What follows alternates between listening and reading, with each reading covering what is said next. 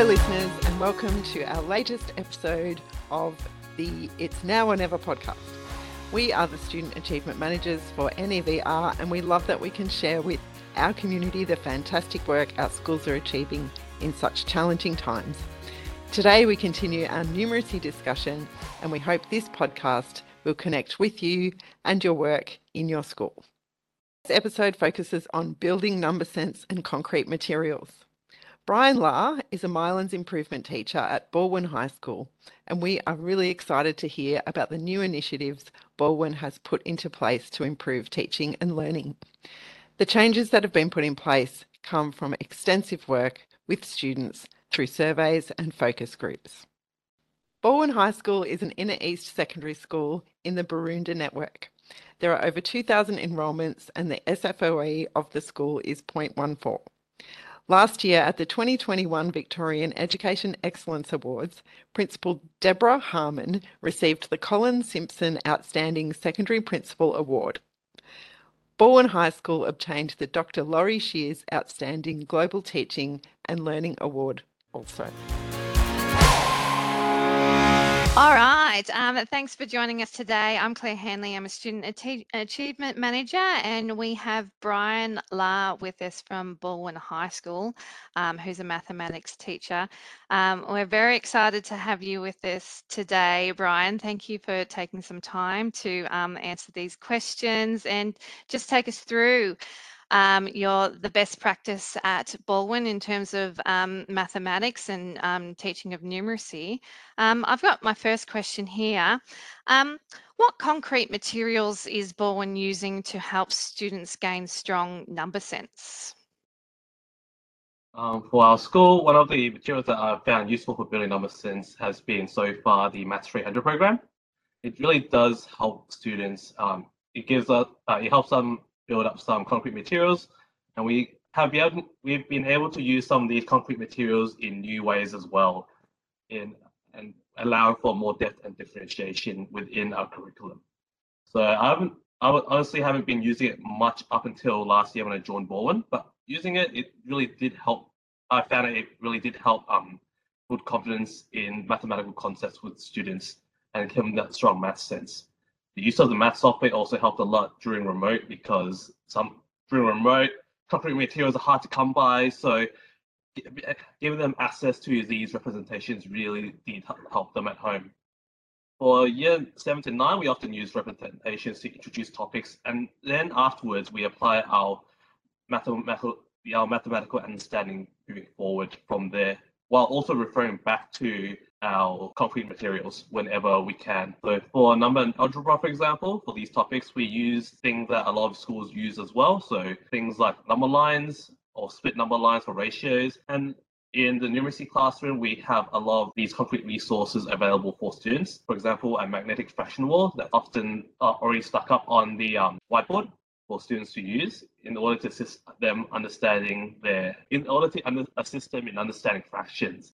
We also have a times tables anchor chart in the room for students to refer back to in order to build their confidence with multiplicative thinking, because we understand that for a lot of these students, when they're a little bit behind in class, and a lot of times some classes do push on a little bit, and so it's good for us as numeracy support teachers to help pick that back up for the students.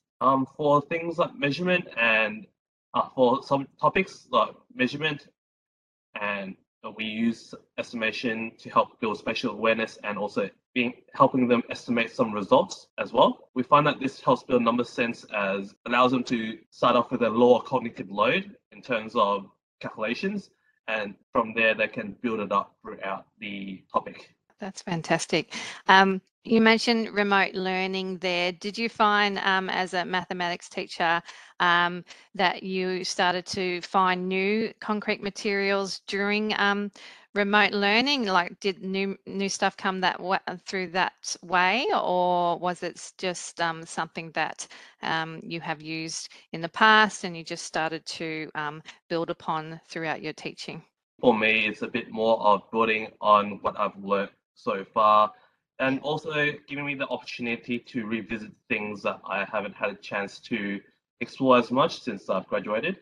Yeah. So it's this kind of refreshing and also building upon that knowledge, kind of working towards what we are, where we are at now, where we're a lot more confident as a faculty in using our materials during remote, if touch wood, we end up going back there again. It also helps with split learning as well, because those skills we use, we can bring them back to flipped learning, so students are able to access these materials and we are able to understand how to guide them in that as well. Yeah, fantastic. So how do you build number sense with your students in context at Balwyn? So for us, using concrete materials is obviously very important, but it's also really important to transfer this understanding from concrete materials into representations, into more of an abstract understanding.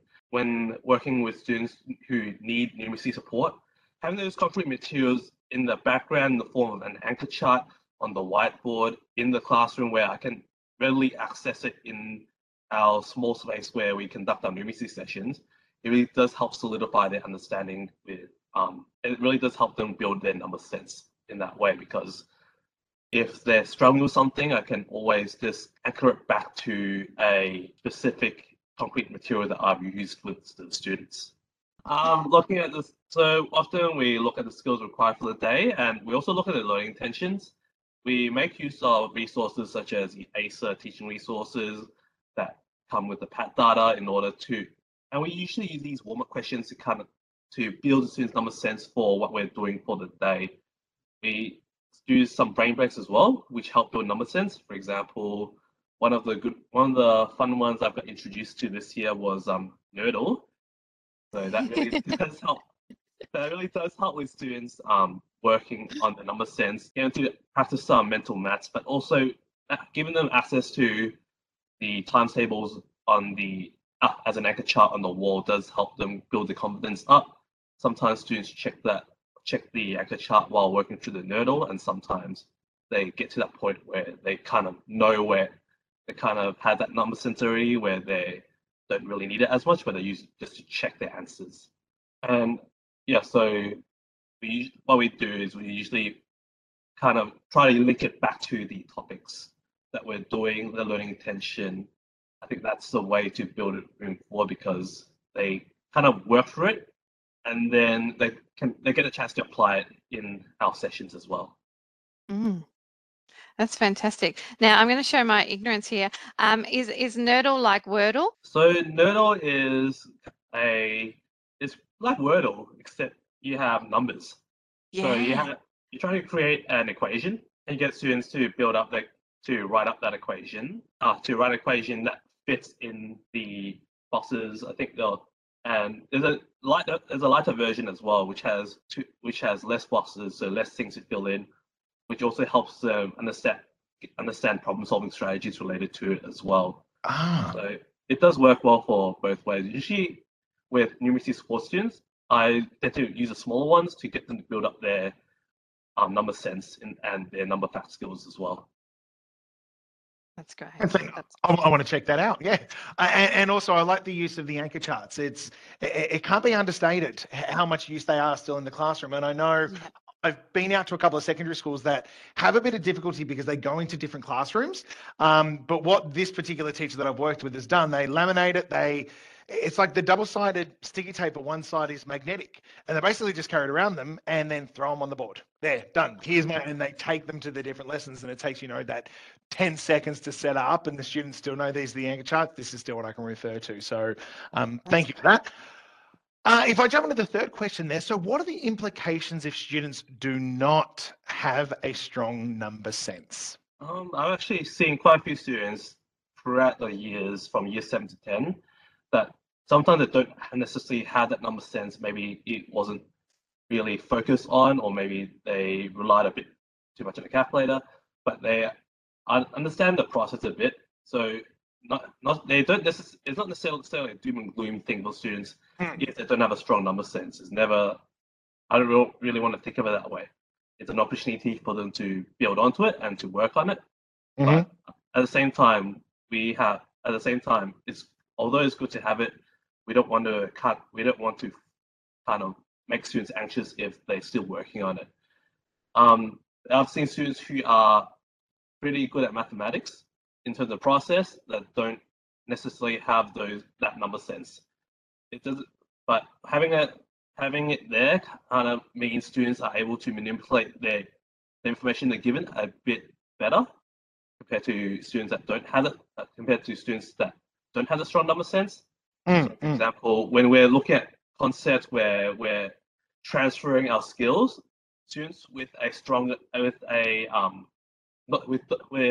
number sense tend to be able to manipulate that data a lot better because it's a lower cognitive load for them. Whereas if you have someone without a strong number sense, or with a number sense that's not at level, or they had a bit of trouble with it, then there's a high cognitive load for them when they're working through this. And this is not just for maths, this is for when we're looking at data in the whole of the Victorian curriculum, when we're looking at graphs in science, or looking at calculations, or even when we're looking at data in geography and the humanities as well. It's really important to have that strong number sense, but because number sense really does play into building onto our skills with the other ones as well. I feel that when you have someone without a strong number sense, they tend to rely a lot more on doing it step by step. They're a bit more inflexible in that way. They tend to have a set of steps, and then when things don't, then there's something that kind of makes it difficult to get to those steps, they struggle a bit more, I feel. For these students, I think multiple exposures is really important. As I said before, going back, having the warm-ups there really does help build on their number sense. In classes, I know that we are a bit time poor, but with the MYLNS funding, it really does help students because it gives them the opportunity to build up what they may have not been able to achieve in early years. So it's really important for that. Often, as I said before, we build our sessions with small skills, and this, I feel like it does help the students. These brain breaks, they all add up in the end. They give them that opportunity to demonstrate the understanding, feel that sense of achievement as well, and be more motivated in maths. Yeah, absolutely. I think that motivation, as you mentioned a couple of times there, that opportunity for students when it comes to that number sense as well. It's not the doom and gloom. It's not the glass is half full. All right, let's keep moving forward. What can we build upon for those support structures? So that was fantastic. Final question before we go to the live Q&A and I throw back over. How is Balwyn High using PLC, so professional learning communities, to improve teacher practice in numeracy across the curriculum? So last year, because this year I'm in the science PLC, so I can't really say as much for that. But for last year, we tend to have PLCs consisting of groups of teachers in different subject areas, and I felt like that gave a different perspective to teaching. So having maths teachers there to kind of share how we do it, and then also getting information on how other subject areas do it as well. We work quite closely with the teachers in the classroom teachers for students who are in our MYLNS sessions as well. Giving the open door, giving them that open door where if there's something numeracy related that they want to tackle in their class and they're not sure how to do it, we're also there to support them as well. In our PLCs, we also do a bit of research together and to try to understand the needs of numeracy students as well. And then lastly, we also share footage of our classes to share our practices in relation to our subject areas, including numeracy. That's great. Excellent. Thank you. I love how it's not only just about sharing practice, but it's doing the research together. That's fantastic. And it's just building the love for learning and for building on improving numeracy skills with your students. That research is so important. So that's a refreshing thing to hear that is happening in PLCs. Brian, now it's time for a Q&A from our listeners. So we've got one question here from our listeners, and they wanted to know, to what extent are your mathematics programs focused on developing a deep understanding of the big ideas, concepts of mathematics? I guess it's a process that we're still working towards building those big ideas. And I feel like our school structure so far is building towards that a bit as well.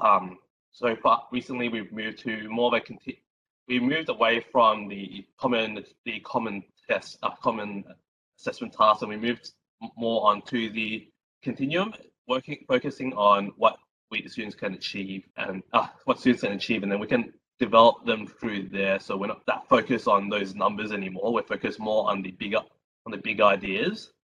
Having said that, it's quite a new thing with everyone still trying to get used to it. So I think it's always going to be a work in progress. No one's ever really done with building up